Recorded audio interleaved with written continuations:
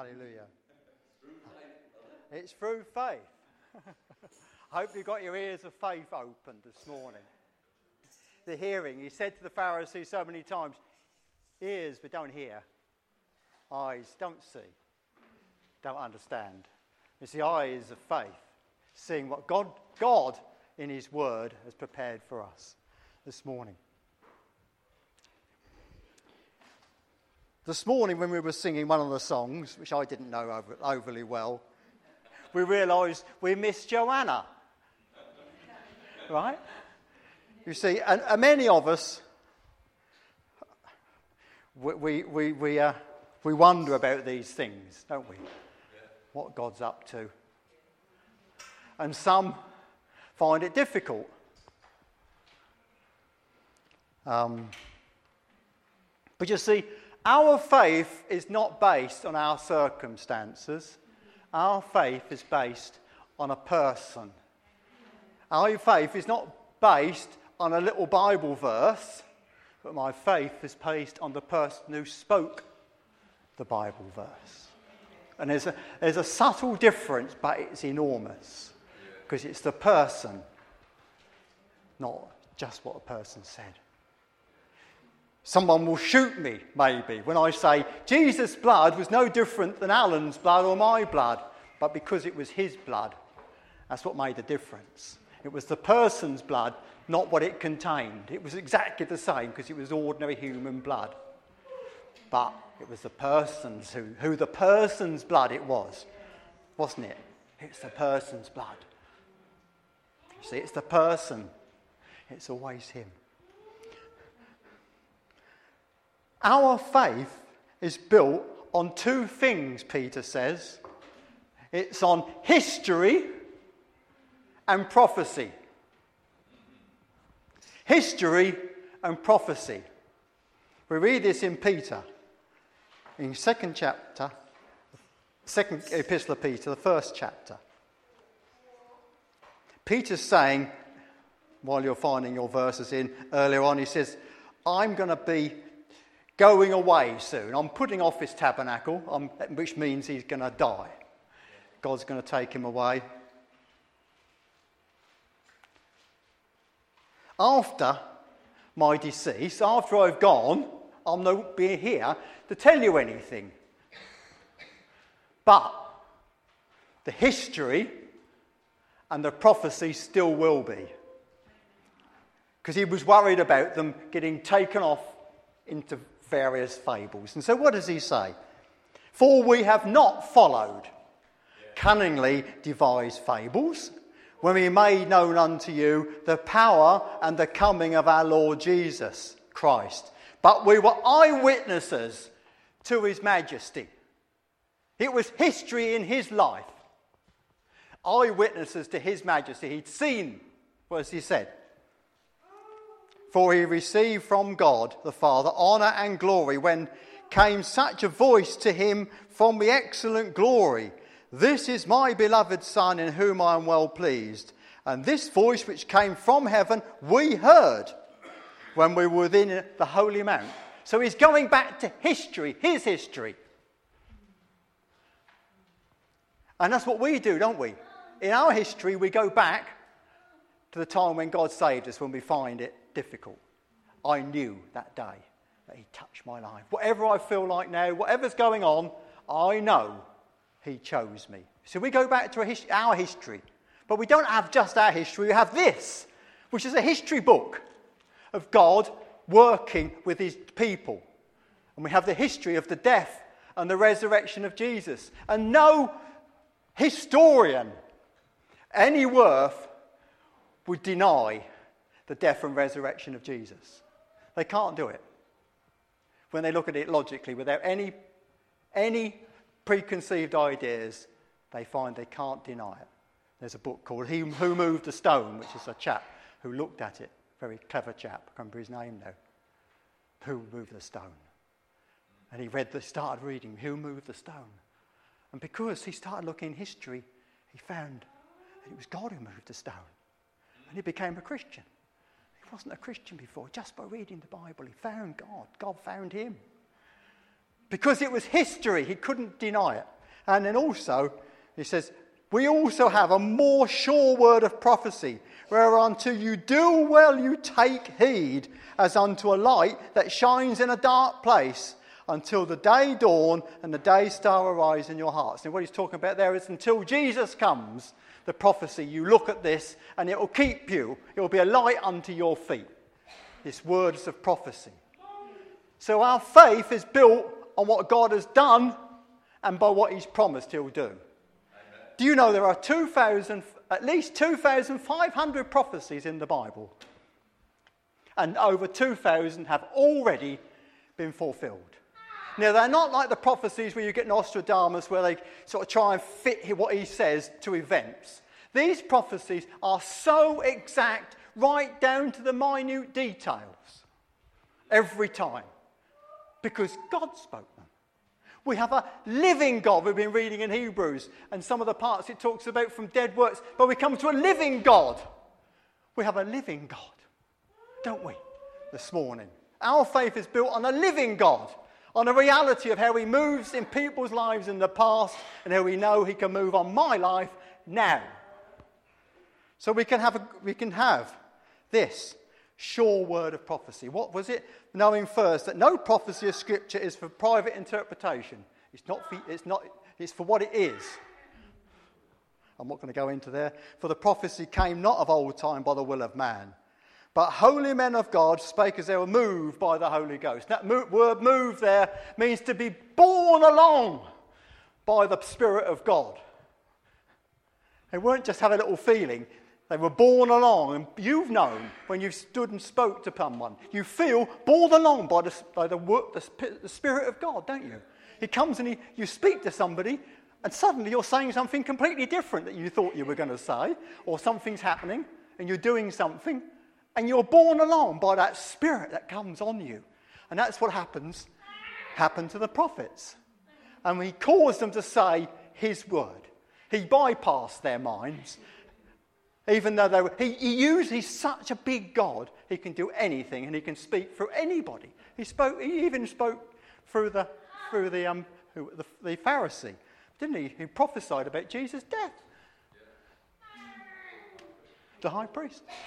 Even though he wanted to kill him. And he didn't accept him. Because God spoke through him. He moved him. He spoke this not because but because he was a high priest. And he was in an office. He was an anointed. And the anointing, like it said, the anointing carried him along.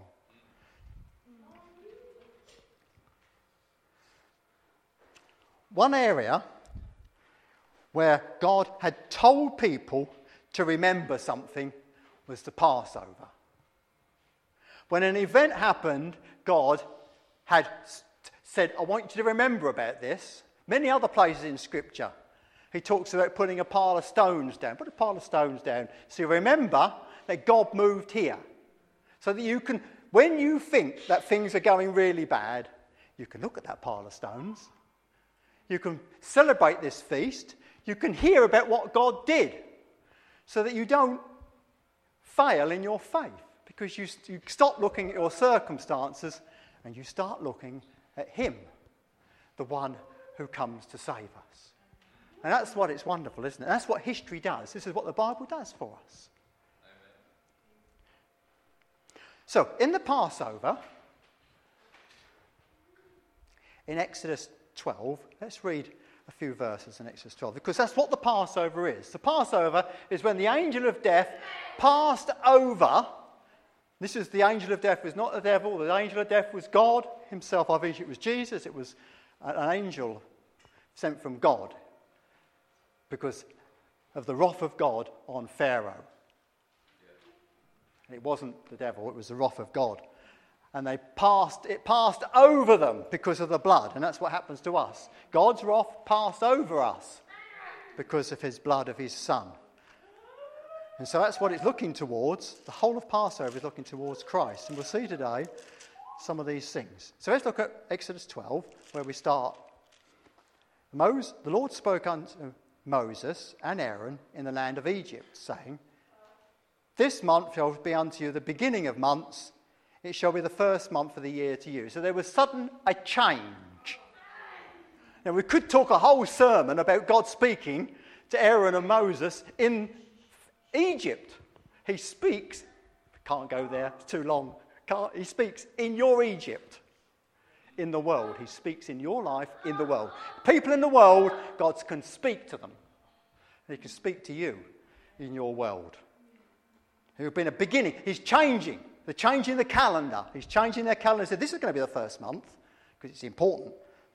Speak unto all the congregation of Israel, saying, in the 10th day of this month they shall take to them every man a lamb according to the house of their fathers, a lamb for a house. Then we'll go on in verse 6. Well, we can read it for you. And if a house shall be too little for a lamb, let him be his neighbour next unto his house. Take it according to the number of souls. Every man according to his eating shall make your count for a lamb. Now, lots of times in when they did sacrifices in the Old Testament, if you couldn't afford the animal, then you went to have a bird if you couldn't afford a lamb or a bullock or this, that and the other. But here, it's most important that it's a lamb. Have you seen that? So if you can't afford a lamb, you go and get in with somebody else who can afford a lamb, and you gather together 3 or 4 families. So you can afford a lamb. It's important that it's a lamb, isn't it? I only just seen that. Right. And so that every man according to his eating shall make count for the lamb. Your lamb shall be without blemish, a male of the first year. You shall take it from the sheep, not from the goat, or from the goats. You shall keep it until the 14th day of the same month, and the whole assembly of the congregation of Israel shall kill it in the evening. You shall take of the blood and strike it on the 2 side posts of the upper door posts of the houses, wherein you shall eat it. And you shall eat the flesh in that night, roast with fire and unleavened bread, and with bitter herbs you shall eat it.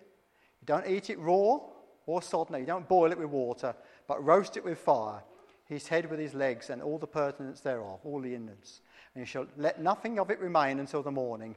That which remaineth it shall be morning shall be burned. You shall have your loins girded with your shoes on your feet and your staff in your hand, and you shall eat it in haste. It is the Lord's Passover. It's the Lord's Passover.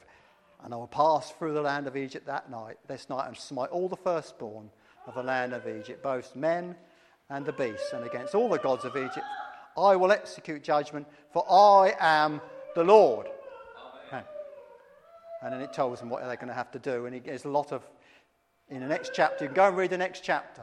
Now, when they celebrated the Passover in the time of Jesus, it had evolved into a set of things that they did. And one of the things that they did is they read the Psalms. And it's called the Hallel, H-E-L-L-E-L, the Hallel, as in the meat, I think.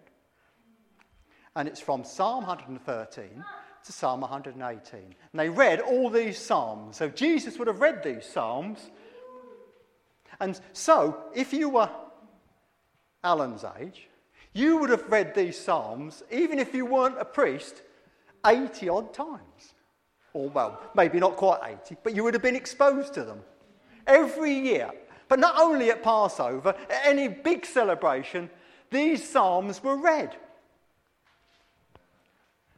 So that everybody knew these Psalms. Psalm 113 to Psalm 118. And they were read in different parts. And they were sung as well. And I think when Jesus went out and they sung a psalm, it was 118. But I won't get into that today. Remember, they went out afterwards and they sung a psalm for him. So let's begin at Psalm 113. We're not going to read them all because it's too long. We haven't got that much time. The first psalm is the psalm of praise. They started with a psalm of praise. Praise ye the Lord. Oh, praise ye the servants of the Lord. Praise the name of the Lord. Blessed be the name of the Lord. From this time forth and forevermore, from the rising of the sun to the going down of the same, the name of the Lord is to be praised. So the first psalm is only 9 verses. And he talks about, well, let's read it. The Lord is high above all nations, his glory above the heavens. Who is like unto the Lord our God, who dwelleth on high, who humbles himself. This is an interesting little verse. Who humbles himself to behold the things that are in heaven. He has to look down and humble himself just to see the things in heaven, let alone the things on earth. He raises up the poor out of the dust. He lifts the needy out of the dunghill, that he may set him with princes, even with the princes of his people. He maketh the barren woman to keep house, and to be a joyful mother of children. Praise ye the Lord. So you can imagine them singing that, can't you? And saying that. Oh, what a glorious passage to read. Then they go on to Psalm 114. And it's a story of their deliverance. I'll read that because it's quite a short psalm. When Israel went out of Egypt, the house of Jacob from the people of a strange language, that's out of Egypt. Judah was his sanctuary, Israel was his domain. So praise was their sanctuary. Israel, because he was a prince, was their domain. The sea saw it and fled back. Jordan was driven back. So it's talking about when they went over the Red Sea and when they went over Jordan. The mountains skipped like rams and the little hills like lambs. Rams, little hills like lambs. These are sort of poetic language about everything was praising God when they... What aileth thee, O sea, that thou fledst? Thou Jordan, that thou was driven back. What's wrong with you, that you went back? Ye mountains, ye that skipped like rams, ye little hills like lambs, tremble thou earth at the presence of the Lord, at the presence of the God of Jacob. Now here he's talking about... You know, he always says the God of Abraham, Isaac and Jacob. Never Abraham, Isaac and Israel, because he could deal with Jacob. And he wants us to know he's the God of Jacob. He's the God of people who don't deserve God. Isn't he? He's the God of Israel, but he's also the God of Jacob.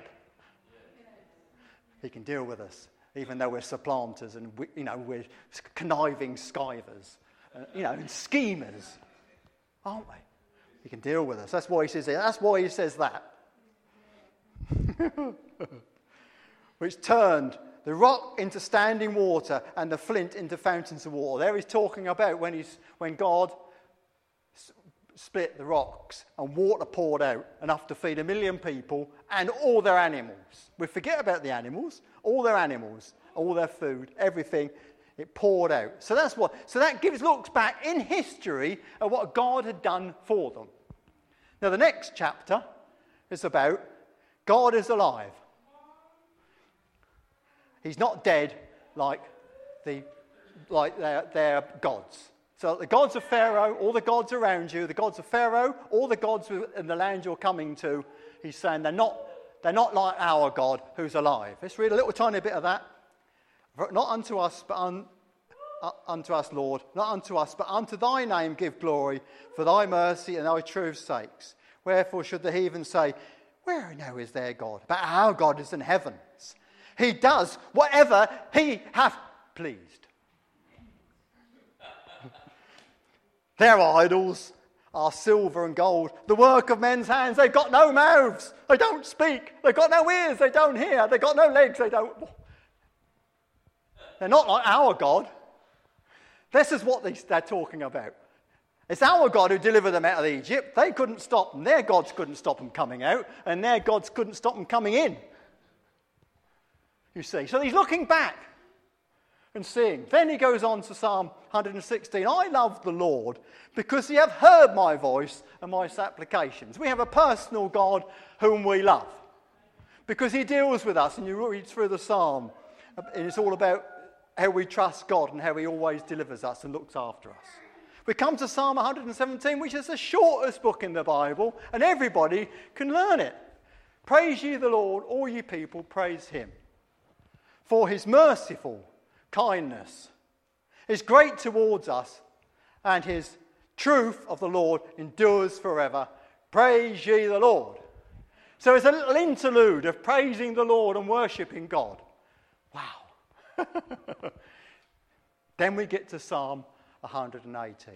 118 talks about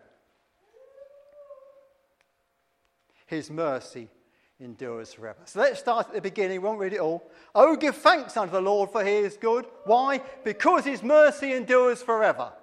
Let Israel say, that his mercy endures forever. Let the house of Aaron say, now that his mercy endures forever. Let them that fear the Lord say that his mercy endures forever. For I called on the Lord in distress, and the Lord answered me and set me in the large place.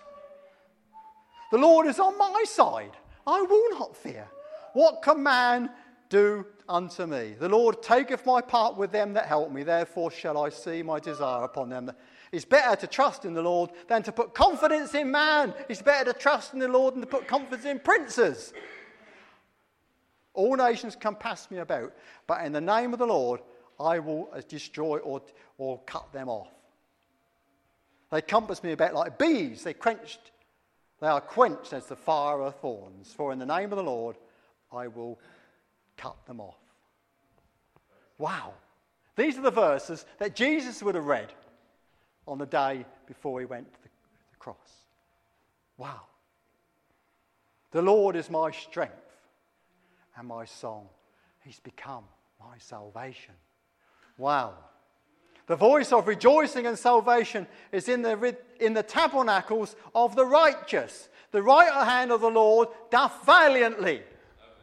So look, he's beginning to look at, in some ways, at prophecy about being righteous. This is about Jesus. I shall not die, but live and declare the works of the Lord. Now, because that's about Jesus, it's about us as well. When we become Christians, we have eternal security and eternal life. Now, we might die physically, but we're not. We're stuck with each other for eternity because we're all going to be living there.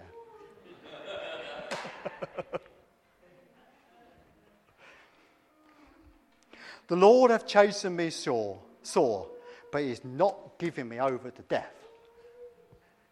God chastened. He didn't.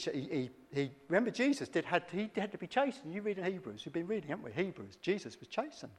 He had to learn to be obedient, but he was completely obedient to his Father. Now there's a prayer. Open to me the gates of righteousness.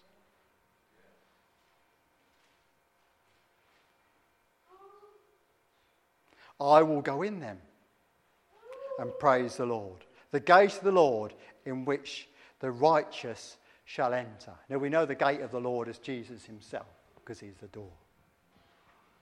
Hallelujah. I will praise thee, for you've heard me and become my salvation. Hallelujah.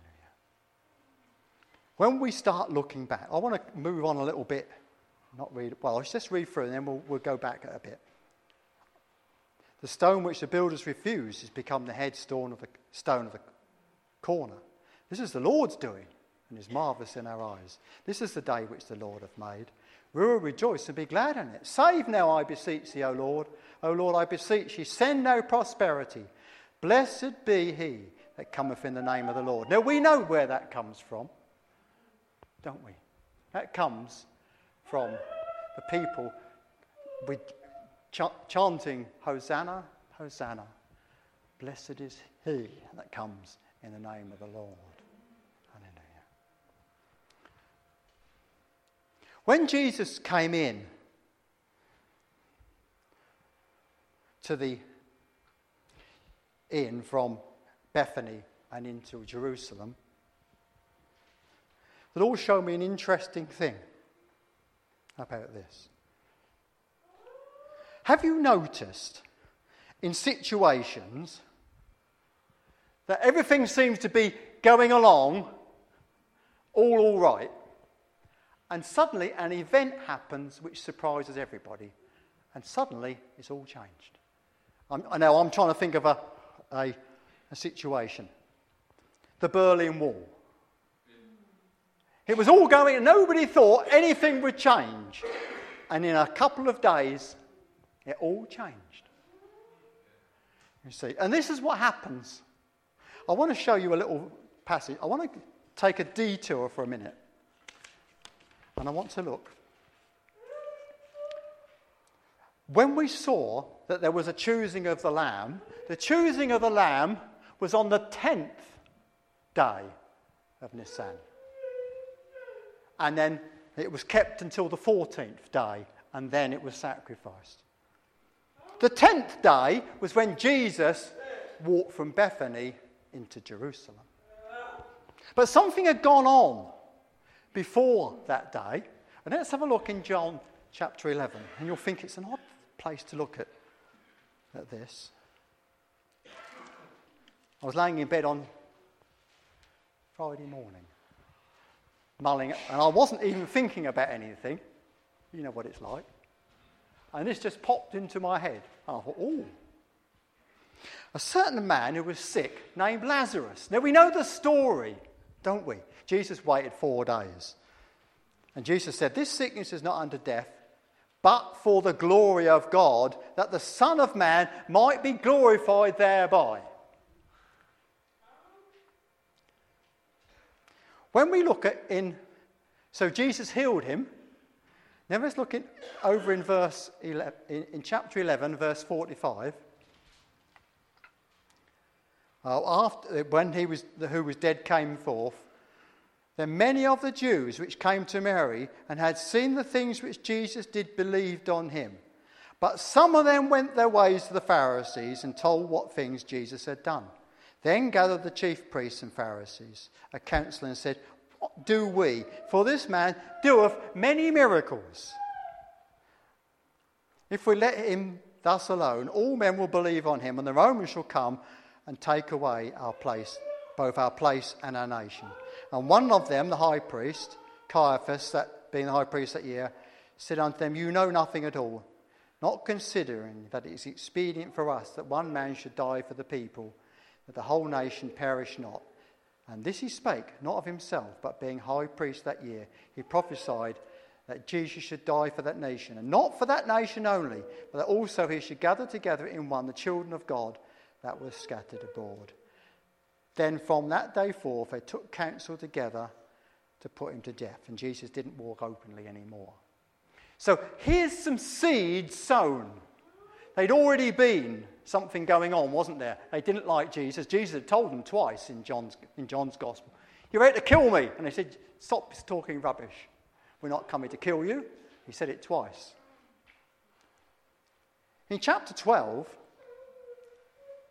6 days before the Passover, so that will be the 9th day, the 9th of Nisan, they made a supper.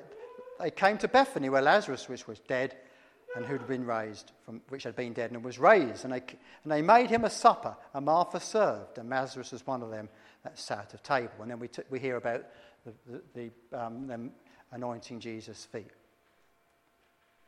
And Judas Iscariot pipes in.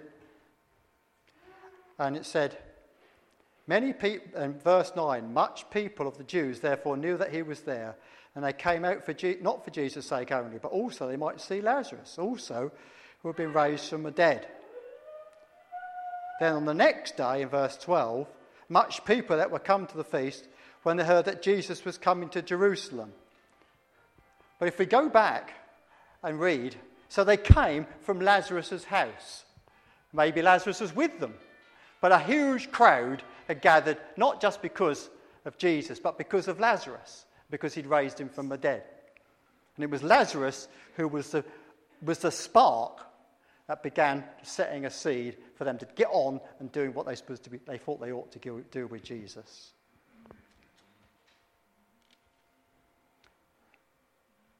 That's 17:8. So in Luke 19, have we read 12, 13, 17, 18? Sorry. Well, I'm just going to go back to, don't worry, I'm just going back to 12. It doesn't bring 2 verses. The people, therefore, that were with him when he called Lazarus out of the grave and raised him from the dead bear record. For this cause the people also met him, for they had heard that he had done this miracle. And the Pharisees therefore said among themselves, perceive ye how you prevail nothing, ye behold, the world's gone after him. So you see, that miracle precipitated them wanting to kill Jesus. No wonder he said this miracle was to glorify God and to glorify the Son of Man. It wasn't just he was looking to his death. Yeah, now we'll go to Luke 19. There were so many verses we could have used and passages because of the 4 different accounts. Luke 19:47. Jesus had gone into the temple. We'll read a bit more about it, and said, "This, you've made my house a den of thieves." And it says, he taught daily in the temple, but the chief priests and the scribes and the chief of the people sought to destroy him.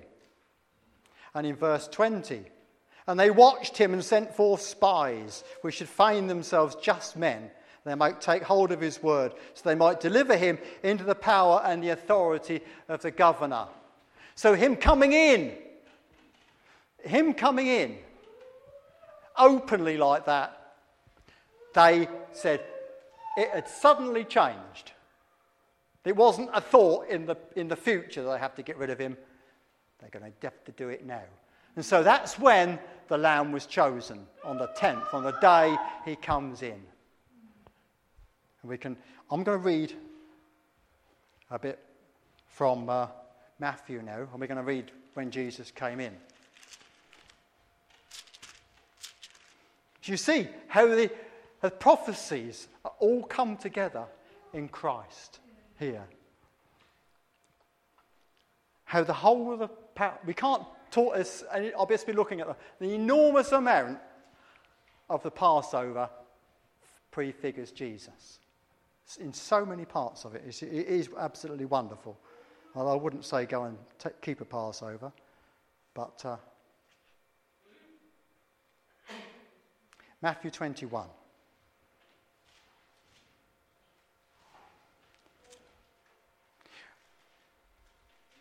When Jesus drew nigh unto Jerusalem, so he'd come from Bethany, and he'd come over the hill of Mount of Olives. He came to Bethphage unto the Mount of Olives, and he sent 2 of his disciples, saying unto them, Go into the village over against you, and straightway you shall find an ass tied, and a colt with her. Loose them, and bring them unto me. And if any man say aught unto you, you shall say, The Lord hath need of them, and straightway he will send him. All this was done, that it might be fulfilled, which was spoken by the prophet, saying, Tell ye the daughter of Zion, Behold, the king comes unto thee, meek and sitting upon an ass, a colt of an ass. That's in Zechariah 9:9, if you want to look at that. And his disciples went and did as Jesus commanded them.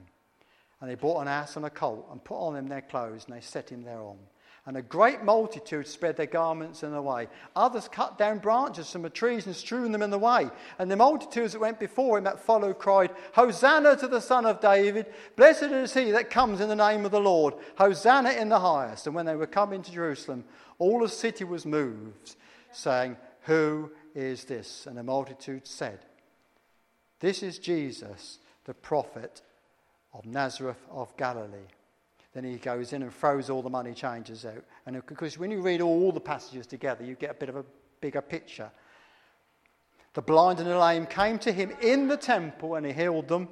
And when the chief priests and scribes saw the wonderful things which he did, and the children crying in the temple, saying, Hosanna to the Son of David, they were sore displeased. I'm going to read Psalm 118 out of an NIV. This is a variant thing. Hosanna, what does Hosanna mean? Who knows what Hosanna means? Yeah? We sing Hosanna, Hosanna, Hosanna in the high. Do you know that chorus in the highest? Praise to the Lord. Is that what it means? It means save us. It's a prayer. Save us, O Lord. That's what it means. Save us, O Lord. So when they saw them coming in, they knew what the people were saying. That this is the Messiah coming, and they thought they were going to make him their king. And that's why they had to get rid of him. Because they saw. But when they chose him to kill him that day, they were choosing the Lamb on the 10th day, 5 days before the Passover. They were choosing the Lamb. Now, God had chosen him before the foundation of the earth that his blood would be shed. But that day they chose This is the time. This is the day. It all suddenly changed. That which they'd thought about for a long time suddenly became, and they really went for it. Now, let's look at this. O Lord, save us. This is Hosanna. O Lord, grant us success. Blessed is he who comes in the name of the Lord. From the house of the Lord we bless you. The Lord is God. He has made his light to shine upon us. With boughs in hand, join in the festival procession up to the horns of the altar. That's a variant translation. Can you see? Can you see that the children were in the temple? They come with their boughs. Save us, Lord. Isn't that wonderful? How accurate the scriptures are. Right down to them going into the temple. But it also talks about him binding him to the cross and sacrificing. Bind him to the sacrifice.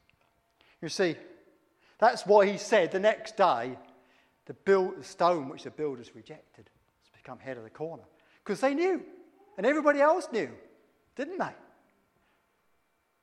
Open up the gates of righteousness for me, and I will give thanks to the Lord. This is the gate of the Lord for which the righteous may enter.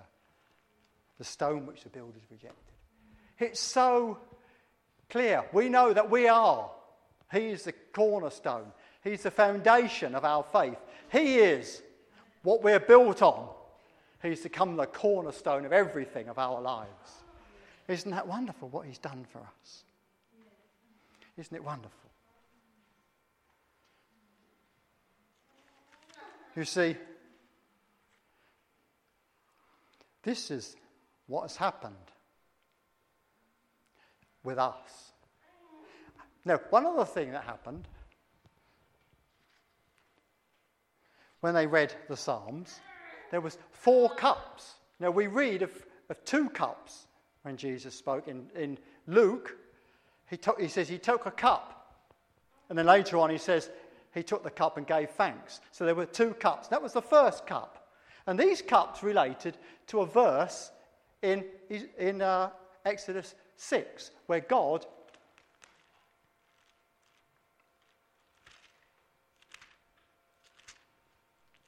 had promised what he was going to do.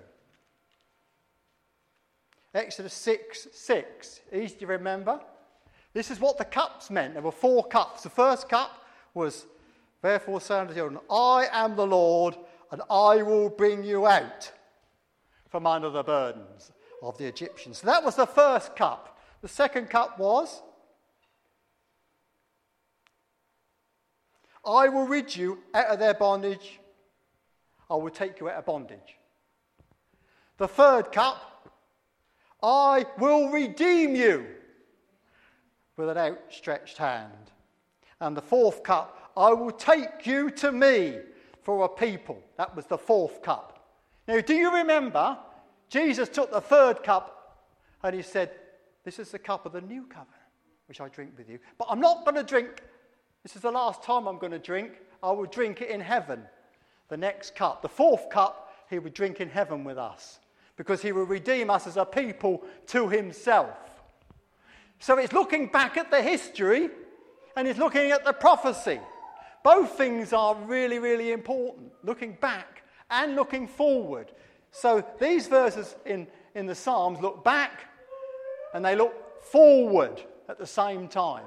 At the coming of Jesus. So Jesus said, I won't drink this cup. Remember? He said, I won't drink this wine with you until I drink it new in the kingdom. And that was the fourth cup, which is the cup of the 4 cups. Let's look at the 4 cups. I will take you as my own people. Isn't that interesting? And then he said he sang a psalm as they went out. And I think it was the Psalm 118. You see. Now, that was so the lamb was crucified on the 14th day, which was to be the Friday. So we celebrate Palm Sunday on a Sunday, but in fact it was probably Monday, because it was the 10th when he came in. You can read it. It was 6 days before Passover, and then the next day he went to Jerusalem. So that would be the Monday. It fits in so well. So there was these 4 things that in these cups that they looked at. I will bring you out. God has brought us out.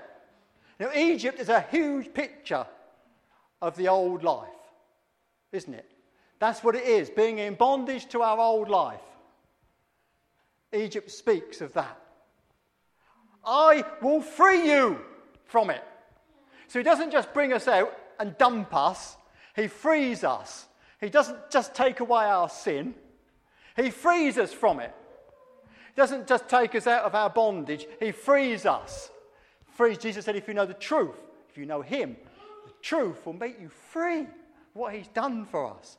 And then the cup which he took, I will redeem you, was the cup which he used as the cup for the new covenant, what we celebrate every month when in the communion.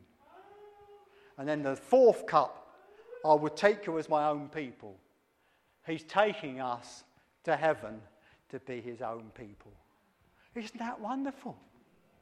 Isn't that wonderful? When I get to heaven, I'm going to see my Jesus. When I get to heaven, I'm going to see his face. Hallelujah. We get to heaven, I'm going to see my Jesus. Oh. Saved by his wonderful grace. Saved. Wonderfully saved. You see, this is what God has done for us. In history, we can look back at what God has done. Our foundation is what he has actually done, physically done. It's not a theory. It's not some person sitting on a mountain and getting some fuzzy ideas into his head and coming down and saying, oh, this and this and this. If you do this and this and this, God will... No, it's not like... Our faith is based on a God who's alive, who works in people's lives, who through the Old Testament worked with people. And unlike most biographies today, when you look in the Bible, they don't gloss all over the mess. They give it all. Because he wants to see, because he's the God of Jacob as well. Whatever mess we're in. We see it all, that he's a big God. I want to finish with Colossians 1. A wonderful little passage. Which almost mirrors the same ideas. My faith is built on nothing less than Jesus Christ and his righteousness. See, Jesus Christ's righteousness was not just a theory. It was in history that he didn't sin. That's what it is. My faith is not just based on my feelings or on some words I say. My faith is built on a God who comes and does something. He's a living God who comes and does just what he wants to do in my life. He's a big God. My faith is not built on my looking at and saying a few words. My faith is built on what he has done in reality, in history, in my life. And he's promised to do more to take us to heaven, hasn't he? Right. We are giving thanks, in Colossians 1, unto the Father who hath made us meet, or better, to be partakers of inheritance of the saints in light. That's the saints in heaven. Who God has delivered us from the power of darkness and hath translated us into the kingdom of his dear Son.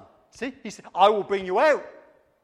I will free you. We translated into a different kingdom, under a different ruler. The other ruler has no authority over us. If you live in England, the president of France has no authority over your life. Don't care who he is. The president of America, whoever they may well be, never has any authority over your life because you live here. The Queen has authority over your life. The person who is people in charge in this country has authority over your life. That you will see. I've been translated from that place of darkness where only devil had control over my life. And people, doesn't matter how good a life people live and however nice and happy they may well be, they are under the power of darkness. But we are not. We have been delivered, like the Israelites, out from underneath their things. Their gods couldn't hold them. The gods of this world can't hold you. You've been delivered, who delivered us from the power of darkness and has translated us into the kingdom of his dear Son. He set me free. It's a wonderful truth. Make you jump up and down in the middle of the night. True. If you can get hold of it. Because what we do is we look at our circumstances. And this is what he said. I want you to put this memorial every year to what I've done, so you can see what I've done and not look at where you are. Because we look at ourselves too much sometimes and we don't see what he's done. The glory of the God who's translated us from darkness into light, in whom we have redemption through his blood. I will redeem you. The parallel is amazing. I will redeem. We've been redeemed. We've been bought by God with a price beyond anything we could have imagined. If you don't think that darkness and the life out there, the life of sin, is not awful, then God would not have had to send his Son. If it wasn't as bad as it says in the Bible it is, and your sin and my sin was not that bad, then he wouldn't need to have sent his Son. But because it was so bad, he had to send Jesus. Because we were living in darkness and we didn't know it. He came and translated us by his Son and bought him. The price he paid was his own Son. The highest price anyone he could ever have paid. That's the reality of sin. The reality is most people don't realise how much of a sinner they are, so they're not grateful for what God's done. And when I saw that I, who attended church and sung hymns when I sat in our little outside loo when I was a little kid, I was still in darkness until he came and shone his glorious light into my life. And he gave me forgiveness of sin. It's because we're given forgiveness of sin and that we can go and live in heaven. We can't go and live in heaven unless we had forgiveness of sin. Don't kid yourself. People think they're going to heaven. But you can only go to heaven when he's forgiven your sin. So can you see how these verses are quite parallel? I'm reading about that verse from somebody who was writing something about it and saying people don't realise what God has done. That he's delivered them from the power of darkness. He has no hold of me. I'm not under his authority.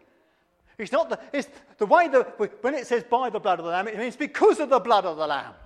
There's a better translation. We don't use the blood of the Lamb. It's because he's done it. By his blood, he's transferred me from one kingdom. He's bought me for himself and plonked me in his kingdom. The kingdom of wonderful freedom, of life, and of joy, and of peace. Not depression. Not being bowed down weary all the time. But a spirit that lifts us and quickens us. That causes us to look up, to see him coming. Hallelujah. That's where we are. That's where we dwell this morning. Because he's done it. And he prefigured it in the Old Testament. You can see, I could see so many other passages we could look at to show what God did and how it, with a type of Christ, delivered us from darkness into the kingdom of his own dear Son. That's where we've been put this morning. And it's all prefigured in the prophecies, right back there in Exodus. I will bring you out, the first cup. The second cup, I'll free you. The third cup, I'll redeem you. Which Jesus we know and we celebrate. And I'll take you as my own people. Where he said, I'll drink it in heaven for you. So friends, whatever happens in our lives and what's ever happened in the church, and we've all wondered what's going on, we need to lift up our eyes to the hills where our help comes from him.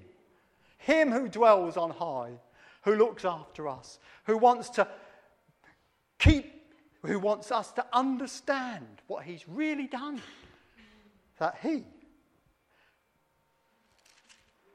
has delivered us from the power of darkness. He's translated us into the kingdom of his dear Son, in whom we have redemption through his blood, the forgiveness of sins. Wow. We have such a thing to... And he said, I want you to celebrate this because I want you to know. And that's why we do it.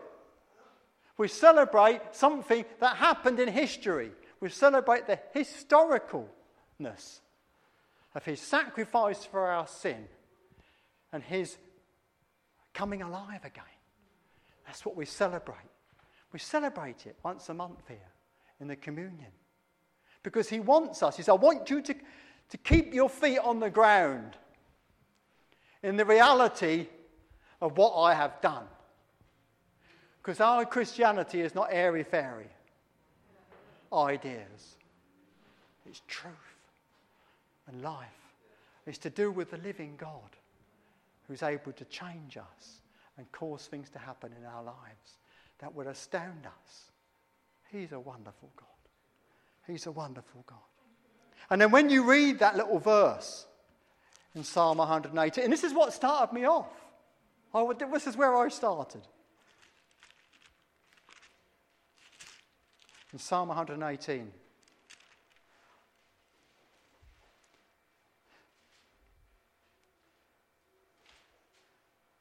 Verse 23. Or, right, 22. Or 20, let's go back to 20. I will praise thee, for thou hast heard me and become my salvation. The stone which the builders refused has become the headstone of the corner. This is the Lord's doing and is marvellous in our eyes. This is the day that the Lord has made. And I will rejoice and be glad in it. Now we do rejoice in every day that God gives us. But the day we do rejoice in is when he delivered us from the power of darkness and translated us into the kingdom. This is the day which we rejoice. The day when he saved us, when he took our sin upon the cross. This is the day that the Lord has made. We will rejoice and be glad in it because he's done it for us. Today, we rejoice in him today because he's done it. And we live in what he's done this morning. Hallelujah. Thank you, Father, that whatever happens in our lives, whatever happens, we know through history of our lives and what you did in Christ that we can trust you and your faithful